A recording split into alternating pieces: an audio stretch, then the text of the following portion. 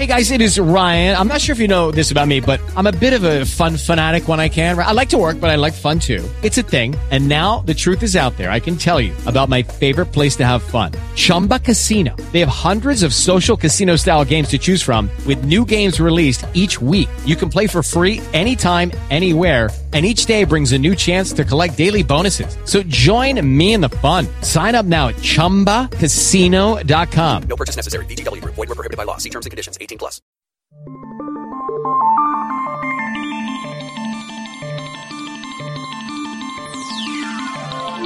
Welcome to the Front Porch Political Talk Show with your host, Hatton Humphrey, bringing you thoughtful comments on the news of the day, as well as lessons from the past and insights into things to come.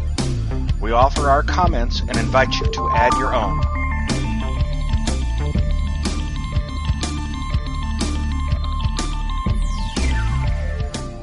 Good evening, everyone. It is Sunday, August 9th, 2015. This is the Front Porch Political Talk Show. My name is Hatton Humphrey, and I thank everybody for joining in.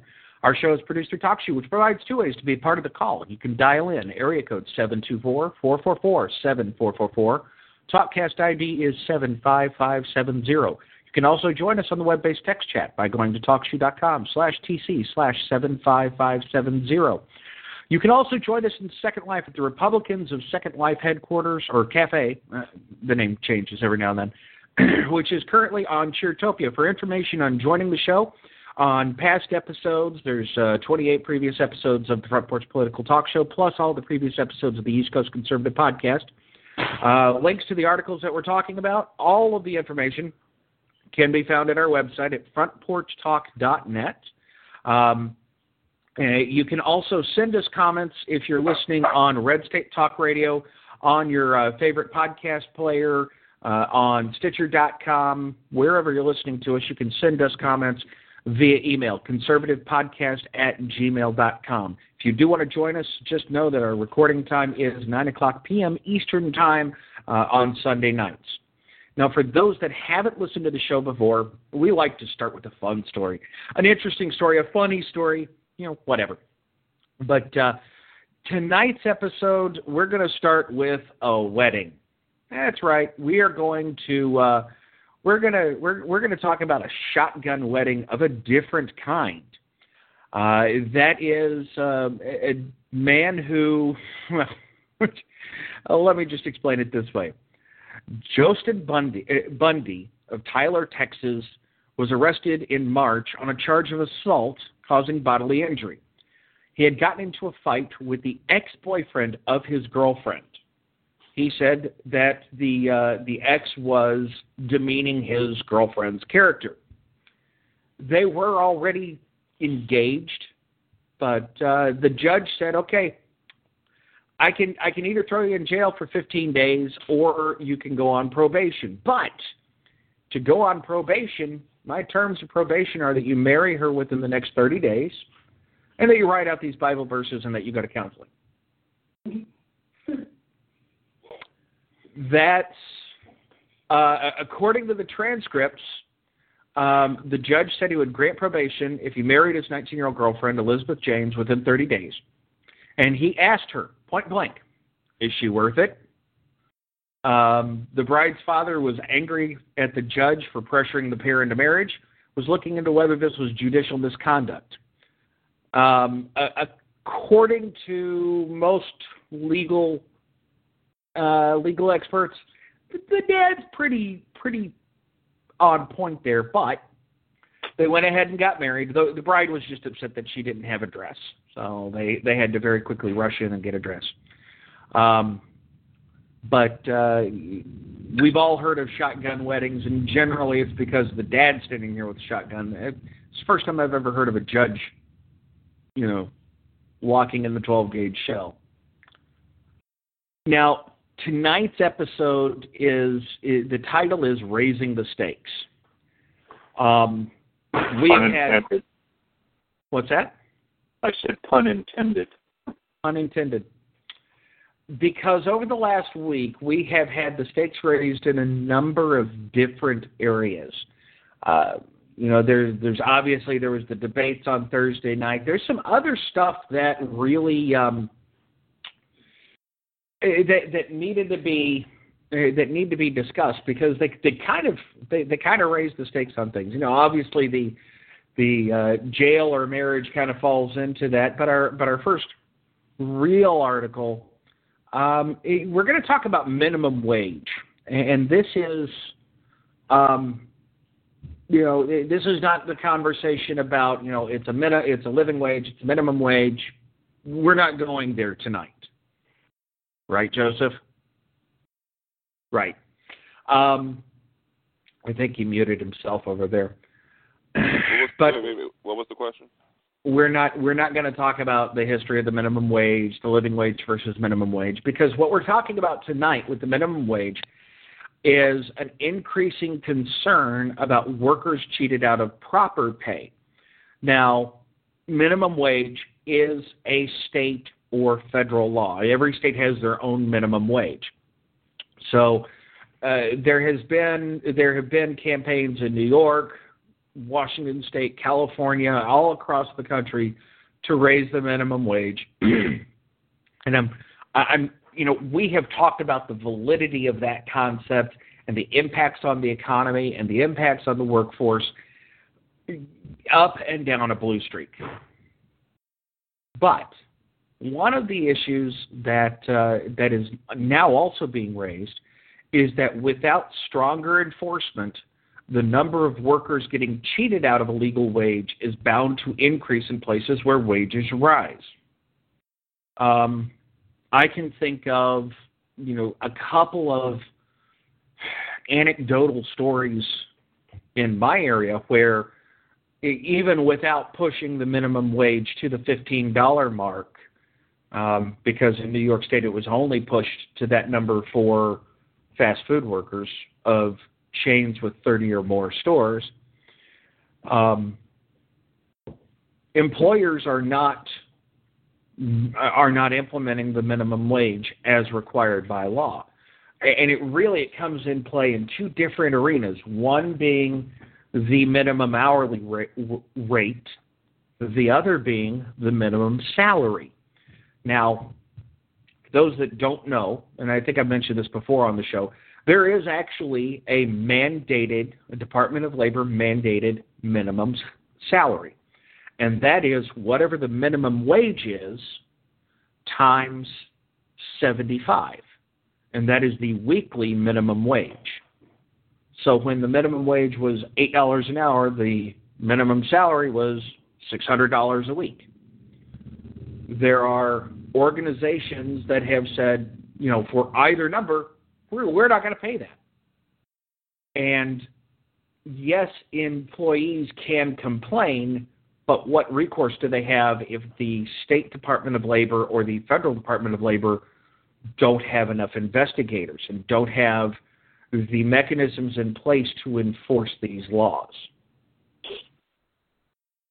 A study, according to the Department of Labor in December, a study estimated that New York and California alone, there are 560,000 violations of the law every week, representing $33 million in lost income. Think about that number for a minute. That's insane. Now, the figures represent, immigrants, fast food workers, various, restaurant or whatever employees, But this was all happening before the minimum wage thing. It was. The concern is that now all of a sudden they've got another horse to ride to rather than enforcing the law that was on the books in the first place. We've had this discussion numerous times. Mm-hmm.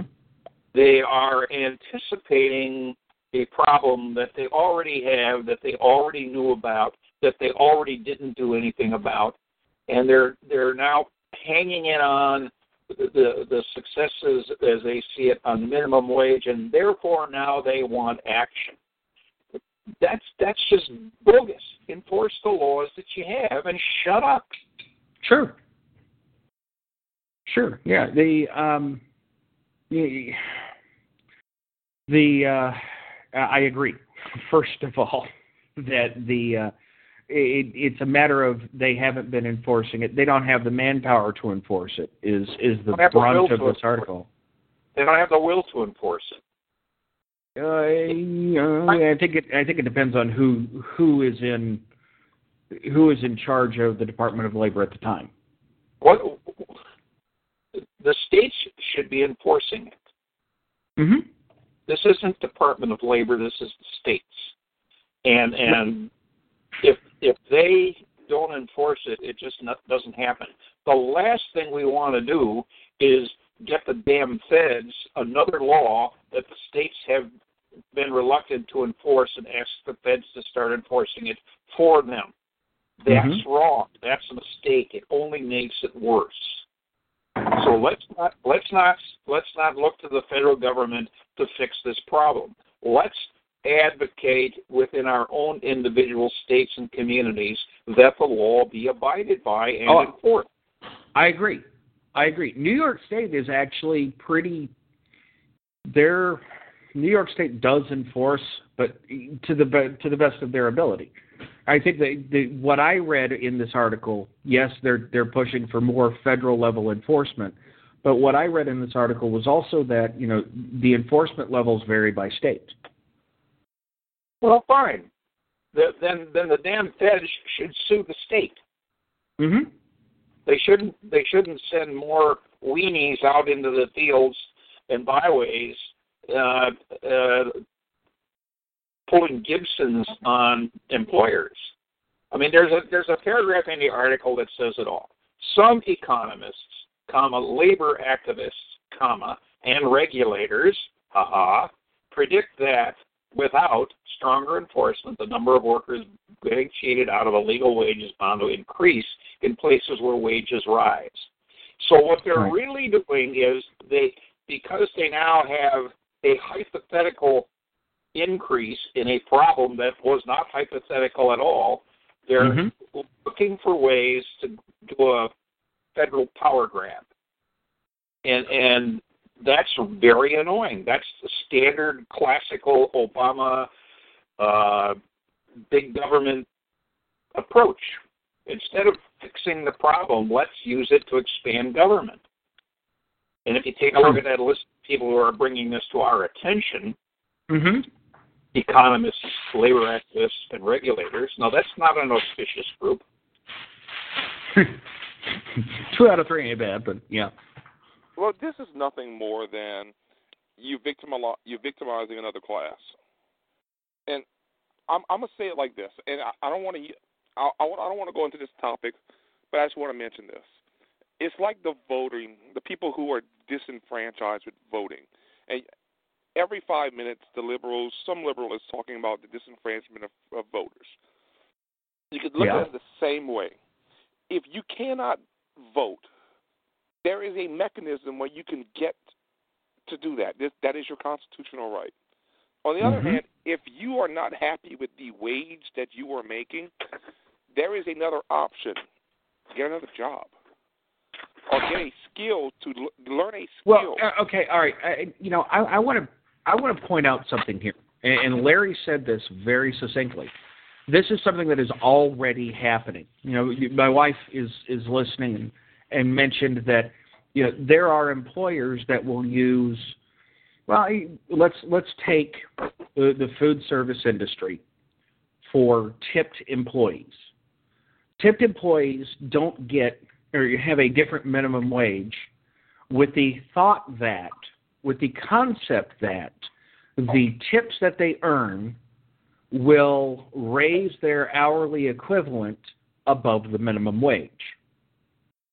And the complaint that's voiced in this article on the Star Tribune is that doesn't always happen.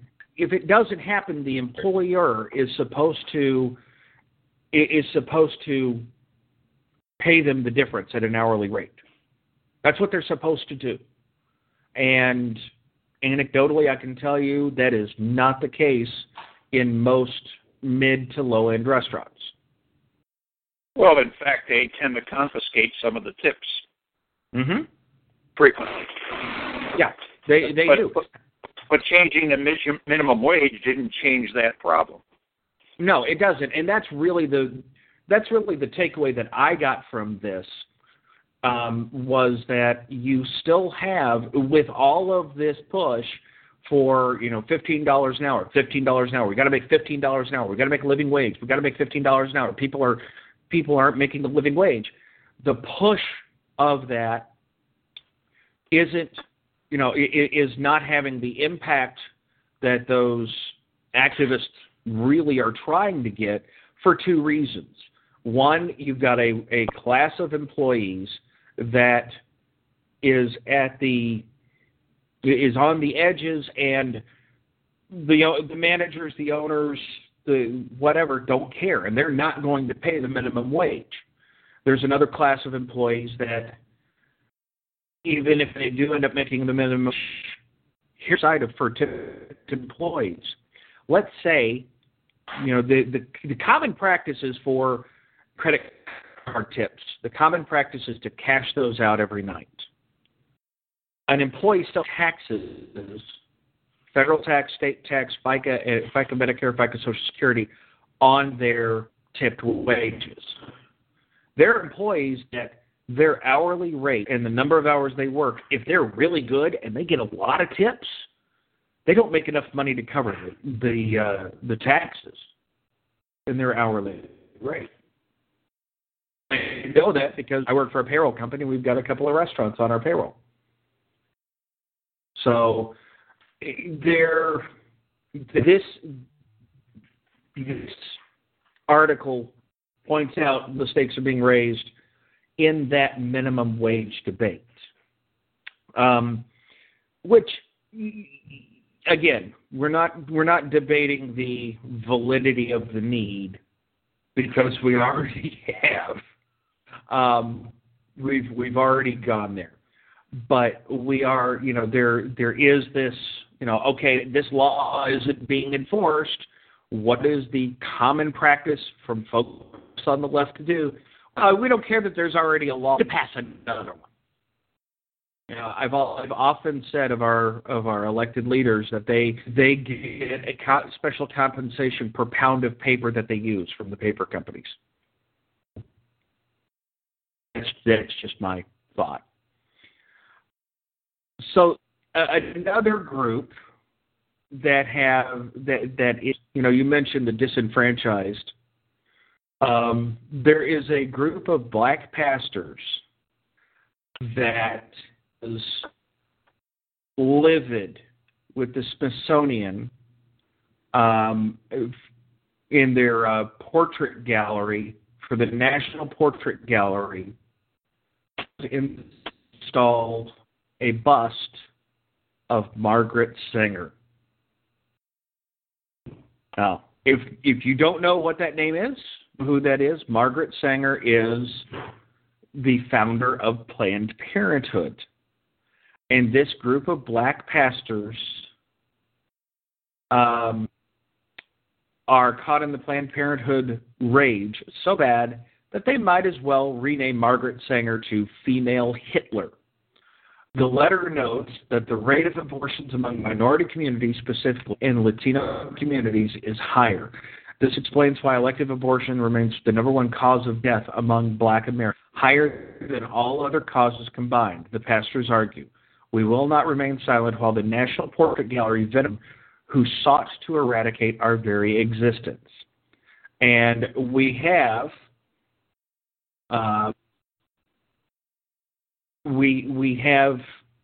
talked about the history of Planned Parenthood and the stance of its founder, Margaret Sanger, as a very prominent eugenicist, and that sought racial purity through prevention of. I think that's the safest way that I get, isn't it? I'm going to say this for the prevention of interracial births. Yes.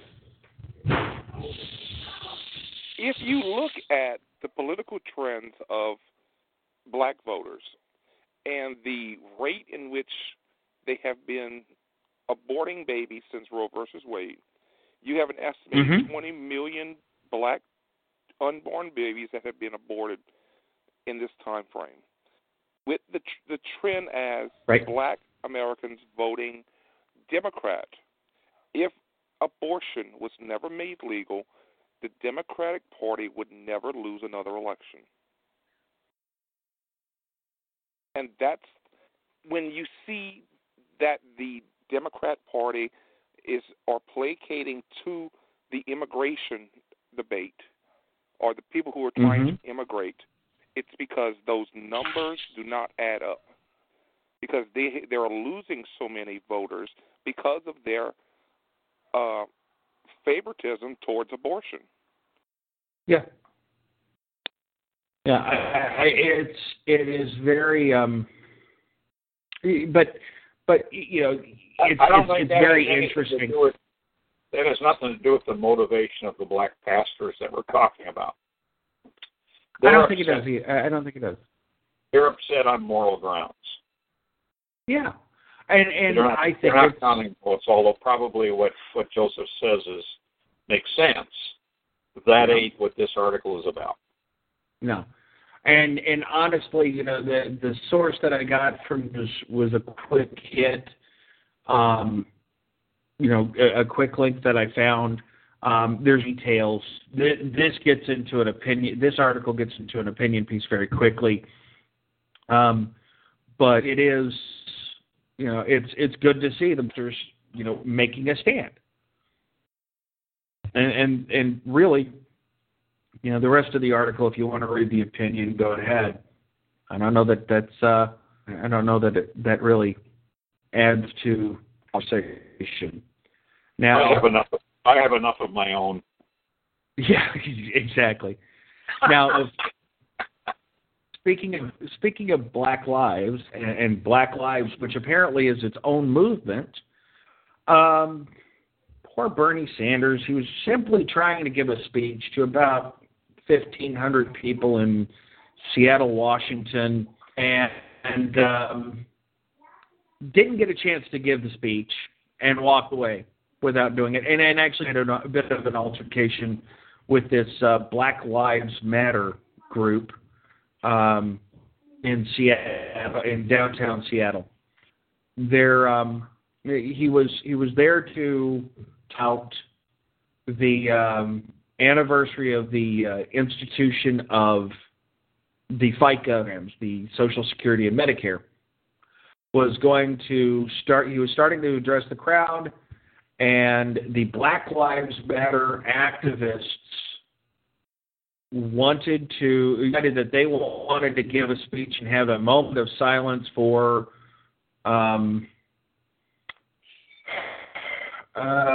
Michael Brown in Ferguson. And Ridger said, okay, you can have your moment of silence, you can do that, but I need to give my speech first. And they got into a verbal altercation, and he backed down. And the event organizer, after they had been on 20 minutes, came and they wouldn't give up the stage. And so Bernie Sanders finally had to. Now, on the one hand, this shows two things. First, Bernie Sanders is trying very hard, paying the best that he can. But he's also just stepped down from a microphone that he paid for. You know, that's a phrase that we've heard before. We heard that phrase, I paid for this microphone. Well, that in this case is probably true. He probably had to pay to have the sound equipment, carded, set up, and give the speech, or in order to have a campaign stop. And this group of protesters just kind of did what they do, said to hell with everybody else. We're going to make our point. We're going to make our speech. We're going to have silence. And we're going to talk about this completely different thing. And Bernie Sanders just went, whatever. Bye. So I want to know why Bernie Sanders didn't take his microphone when he went home. I mean, if he was paying for the rent on these things, he could have gone over to whoever was operating the mixer box and said, "Turn the effing thing off." I mean, if he'd had any guts at all, that's what he should have done. Well, and the other thing that I wanted to point out is the fact that, you know, Bernie Sanders couldn't stand up to three angry black ladies and an angry black man. What makes him? Where does that put him in the range for presidential material? What Bernie Sanders should have done, and what the Black Lives Matters people should have done.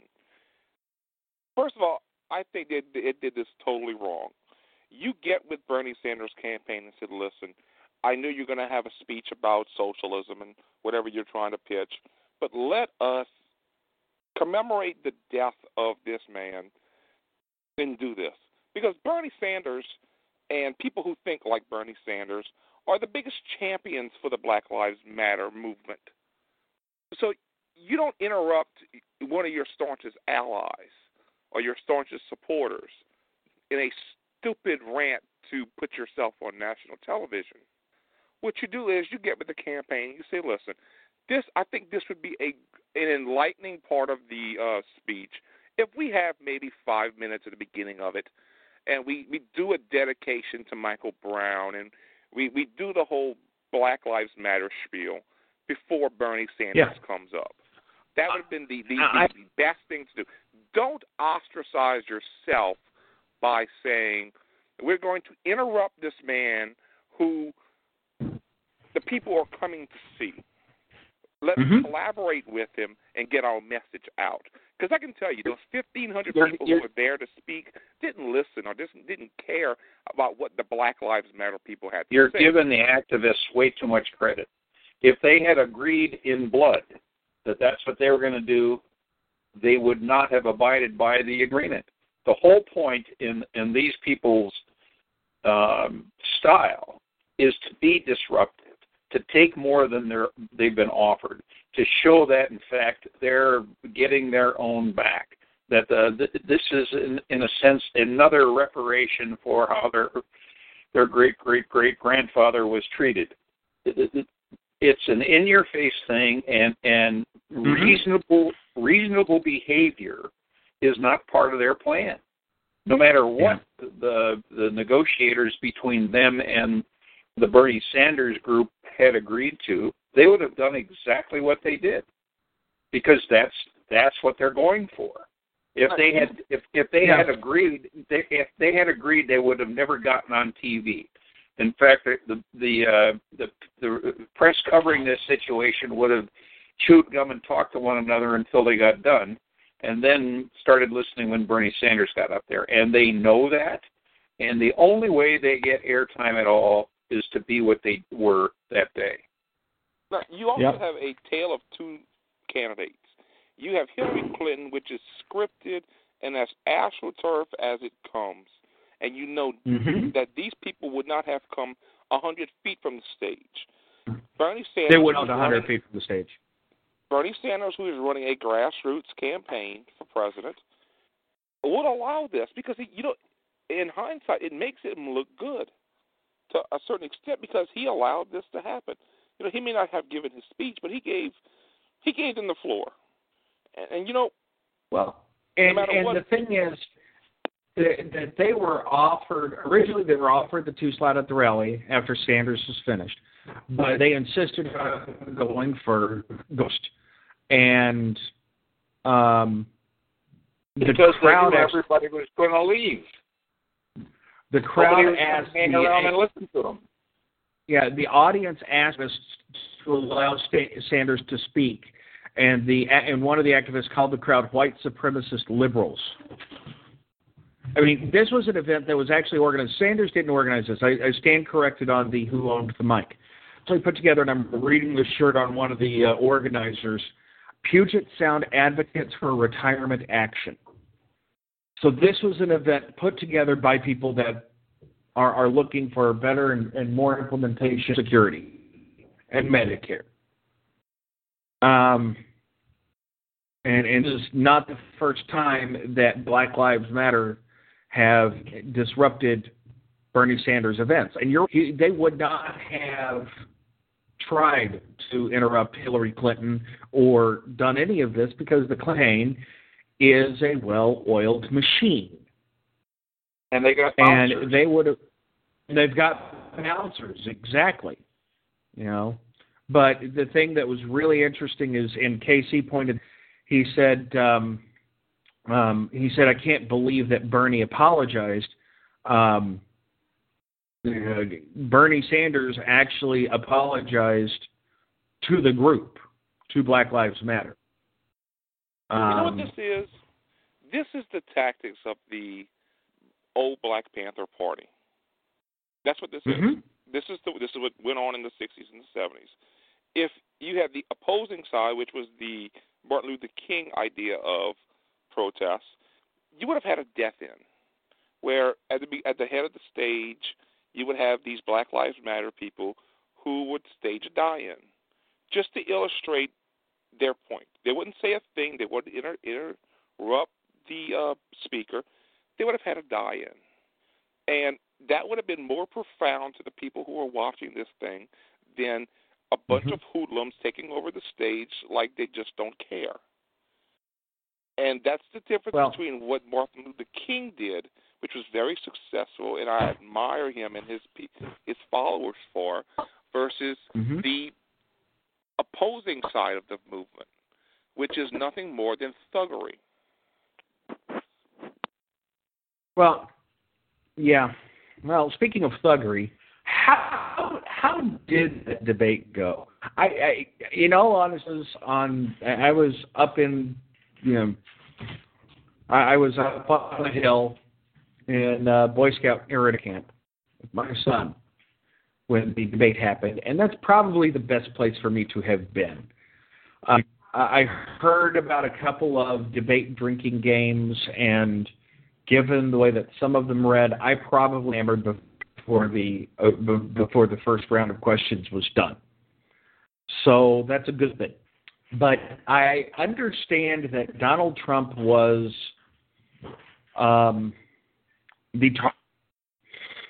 for lack of a better term, depends on who you talk to. Some people say, "Oh, the debate was okay." Oh, everyone that I heard said that the earlier debate went better than the late. And I've got an article that it was less entertaining. The second debate. I mean, the early debate was less entertaining, but in fact, it was more substantive. The second debate, very frankly, I think gave us a better view of the personalities involved. And very frankly, I mean, Trump just absolutely embarrassed himself. Well, and remember last week I said, we were talking last week about the upcoming debate that has now happened, and I said, I pointed out the advice that has been given to most of the candidates is don't interact with Trump. And I said, he's all the oxygen in the room, and what happens when you get in an oxygen-rich environment? Now, I get home on Saturday, and my Facebook timeline is flooded with people attacking the moderator of the debate, Megyn Kelly, for attacking Trump. And a part of me wonders, is that just CYA tactics from the Trump campaign, or did she really step across some imaginary, invisible line? She treated them all the same. I mean, Trump wasn't singled out for any type of aggression. Some of it he brought it on himself by his stupid answers. I mean, if you say that Hillary Clinton was forced to come to his wedding because he paid her to, I mean, and the damn fool actually said that out loud. Now, if you're a paid journalist who has been trained for decades on following up stupid answers, what are you going to do when somebody says something like that? And very keep asking questions. you keep drilling down. So, I mean, he said that some people were complaining that he had donated every side of every campaign. And he agreed he did. And so he brags about the fact that he's paid them to get things. Well, the dumb fool wasn't expecting Howard Kurtz to say, what things did you get? I mean, he jumped right down his throat. Name the things that they did for you because you paid them. And he wouldn't let go, and as well he shouldn't have. I mean, Trump just absolutely can't count with his hands in his pockets, evidently, which really bothers me because I like his attitude toward our enemies, but you know he really demonstrated that he's probably just freaking nuts. Okay, I have two analogies about this debate. I want y'all to hear me out. The first one is the whole debate in general. Right now, all across the country, you have preseason football starting. And football camps on the high school level, on the college level, and even on the pro level have started. And in the process, you're going to have these players who are vying to be stars on the football field. But everyone knows that you do not hit the quarterback in practice. In most cases, the quarterback has a special colored jersey, so you do not hit the quarterback in practice. What these debates entail is all these people vying for this position of quarterback of the Republican Party. And in order for you to make a name for yourself, they're going to go after the quarterback, which in general will hurt the Republican Party as a whole. If they would listen to Reagan's 11th commandment, do not speak ill of other Republicans, then we would not have this problem.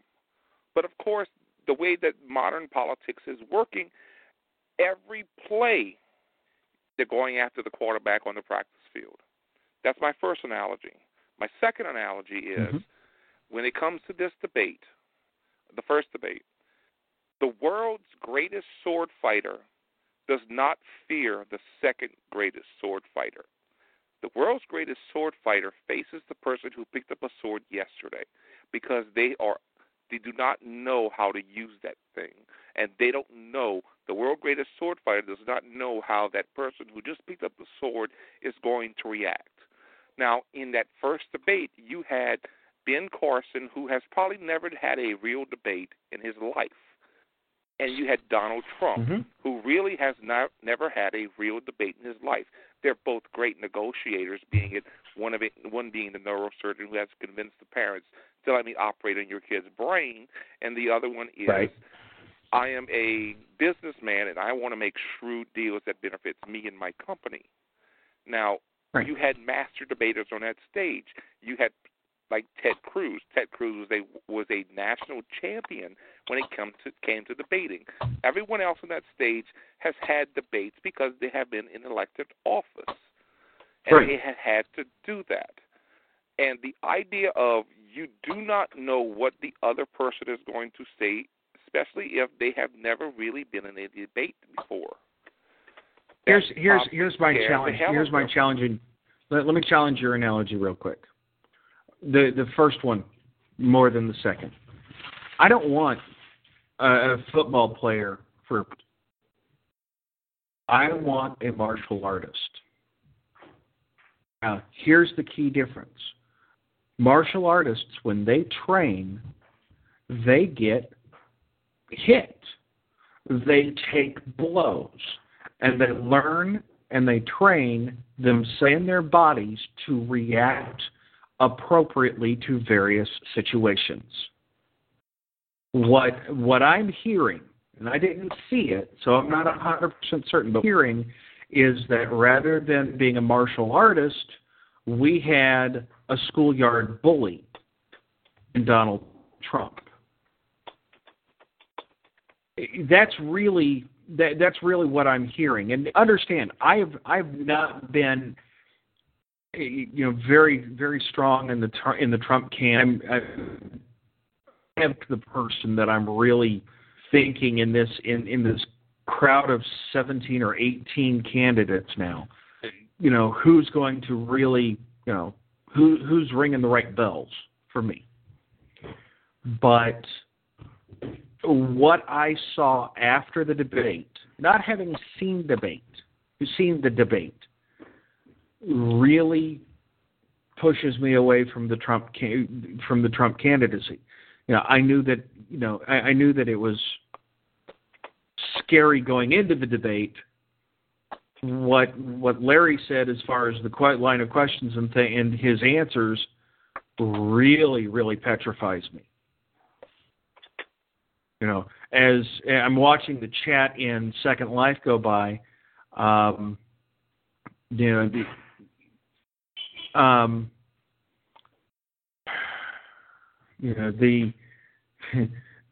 main response was cray cray. That was Mandy, and Charlize said that he proved that he was a loon, and then went after the moderator.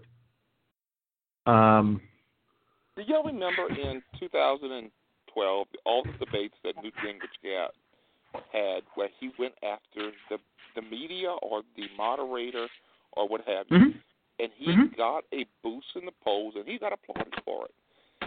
And even if you are playing on your home turf, which what Fox News is, Fox News is the Republicans' home turf. Yeah. Even if what I saw in that debate, I saw them being fair and balanced. I really did.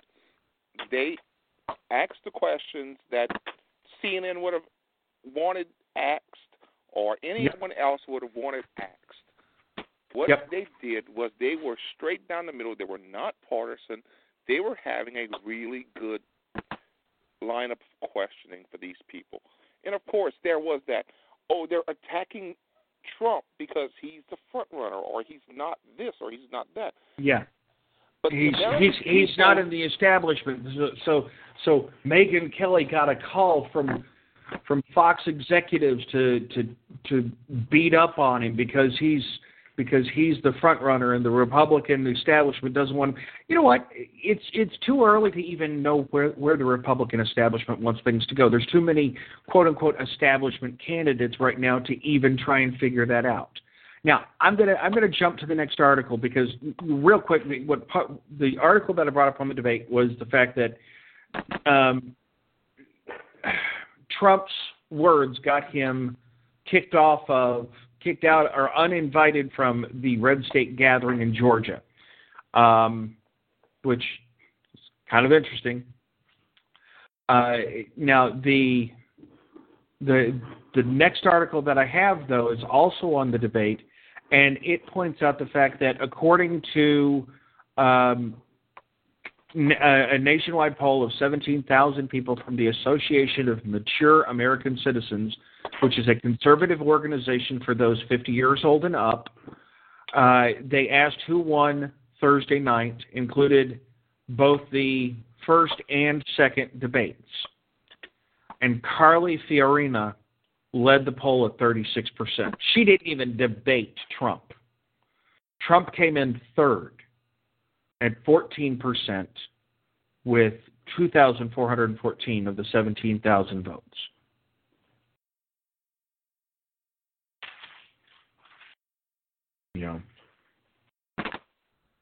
So, Larry, do you want to jump in on this? Well, I'm going to jump in.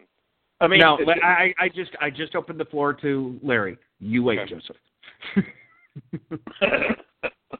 Sorry, Joseph. First of all, the Red State Gathering is a private thing that's by invitation only. Mm-hmm. They're doing this to enhance the probability of a conservative candidate winning the White House. And if they came to the conclusion that Donald Trump had so badly wounded himself that he just ain't going to be the guy, which perhaps is true, I think more to the point, though, as I was said in Second Life, that that they were the ladies there were pointing out that basically what he did was sexist. I guess they didn't use that word, but I think that's where they were going. And I agree with them. I said he's a misogynist asshole. And so then there was some response. My point is I can live with that. I mean, there were a lot of those types of men who were very successful and did useful things. I could live with that if I remained confident that he was going to kick the H out of Iran and Putin and the Chinese in the South China Sea. But what I got out of that debate was realizing that he's just a bag of hot air. He really, in the end, would keep talking while they took his pants and ran. And I think that was the realization that caused the red state guys to just say, don't bother coming. Yeah. And the fact that Carly Fiorina, the fact that Carly Fiorina led this nationwide poll tells me that at least among the 17,000 people, which is a sampling of conservatives over 50 and older, agree with you. It really let me down, or took the wool off my eyes, I guess. Yeah. Okay, but honestly, I wonder if that is part of what that debate was intended to do, was give Trump enough oxygen to truly start the immolation process. Well, you called it. I mean, I remember you saying those words, and I wasn't sure you knew what you were talking about, but you retroactively become a genius. Hindsight's always 20/20, man. I disagree with y'all. I think that Trump was a major winner in this debate. And I say this because, not as a Trump supporter, but by someone that knows that Trump did not hurt himself in that debate. He did not hurt himself at all, especially with the people who are supporting him right now. Trump may have hurt himself with the after comments about Megyn Kelly or any of the hot air they blew afterwards. Yes.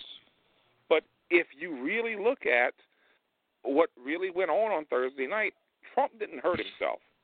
Trump may have gained a few more votes because of that. But we are so young in this process that many people will flip-flop between candidates. And I think with Carla Fiorina winning in this poll, you have people who have not looked at Carla Fiorina because she has not been a major player as of yet. You may have a snippet of what her talking points would have been on maybe Fox News, but you're not getting that. I don't think he won. Actually, I think he won. I don't believe that he won. I don't think he won per se, but he did generate the most conversation. And the thing is that if you scroll down and look at the we look more at one of the graphics.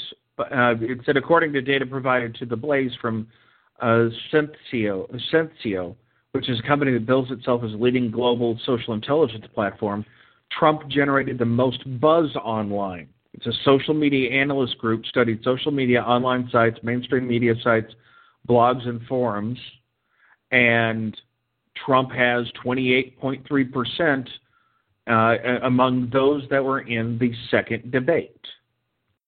Now, that's and honestly, this young in the campaign, that's what they need. They need the name recognition. They need, who the heck is Carly Fiorina? Who the heck is, John Kasich? On a national level, a lot of these names are not known. And so what you're looking at is you've got you've got this buzz that's been created. So yes, it is a lot of talk. Now, you're also absolutely correct that what skewered him was his after-show comments blaming the host, blaming the moderator, blaming, her existence as a female. Now, parse his words however you like. Enough parsed it to complain, to be complaining that she was having her special visitor. He didn't say it. I know he didn't say it, but he might as well have, because that he said bleeding out of her eyes, bleeding out of her ears, bleeding out of whatever. Wherever. He said wherever. Wherever. Had he said whatever, it would have been possible to interpret it differently. But when he said wherever, I think it's clear what he was thinking. Oh yeah. Earlier today, let me finish, please. And the fact that he has had so many media gaffes, it is. If he hasn't completely immolated, if he hasn't completely burned down within the month, I will be surprised. Go ahead, sorry. And I want to get to the next article real quick. Earlier today, Charlize and I were discussing Trump. She gave me a few articles to read, and I asked her point blank, "Are we talking about Trump?" And the fact that we are talking about Trump means he wins, because what he wants is for us to talk about him. Well, that's what I just said. Well, what happened during the debate and what happened post-debate has Donald Trump has taken the oxygen totally out of the room. You don't have Jeb Bush saying, well, the moderators were hard on us and doing this and doing that. You don't have any of the other Jeb Bush doesn't need to, because Jeb Bush is an experienced debater. Ted Cruz didn't need to say that because Ted Cruz is an experienced debater. Right. Goes back to the analogy that I preferred, and that was the martial artist and the fact that sword fighter analogy. What Trump has done was he may have lost that debate because he really wasn't on point. He did not have anything substantive to say. It was all about him. But after the debate, he started going on a social media tirade about the debaters. And even right now, we are still talking about Trump. We're not talking about the other 9 folks who were on that stage. We are talking about Trump. And in hindsight, Trump wins because we are not talking about the other 9 candidates. True. Trump wins. Let me try something in before we move on. Okay. I want to make it very clear that I have no idea. I'm not foolish enough to offer an opinion on whether Trump hurt himself or helped himself, or whether he's going to implode next week, next month, or never. I told Shar on Second Life a couple of days ago that she was giving the American voter more credit than they deserved because she thought they were kind of going to fall in line with her opinion. When I was talking earlier, I was specifically talking about my own personal experience.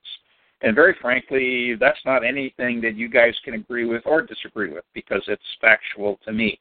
In my worldview, Trump shot himself in the head. Now, maybe nobody else saw that, but I saw it, and he's not my guy anymore. So there's one for you, Joseph. Yep. All right. I need to. We're running out of time, and unfortunately, we started recording late, so I've got to cut things off pretty quick here. Get your last comment in, Joseph, and unless it's absolutely fire-eating, then we're going to real quick. I don't even think we have time to talk about the jobs. Go ahead, Joseph.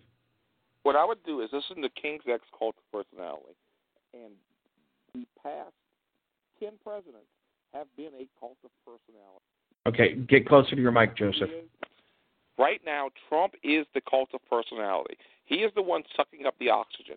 He is the one who is getting those people who would not typically support him to support him because of the things that he is saying.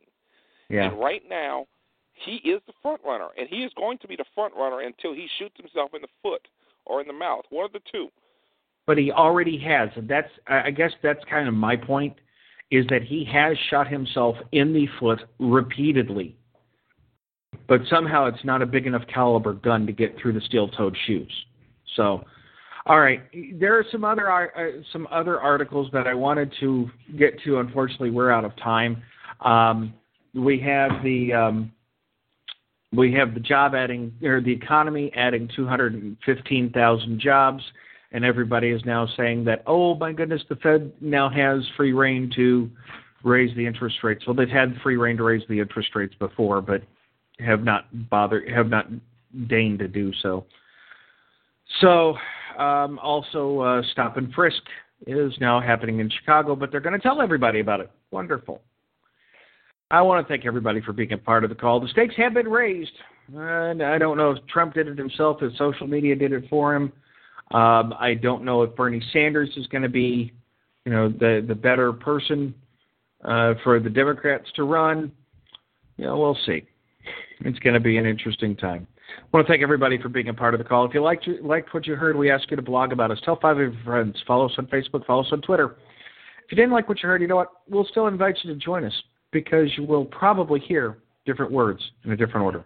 Thanks a lot for listening, everybody. Have a great night. Good night, Chuck.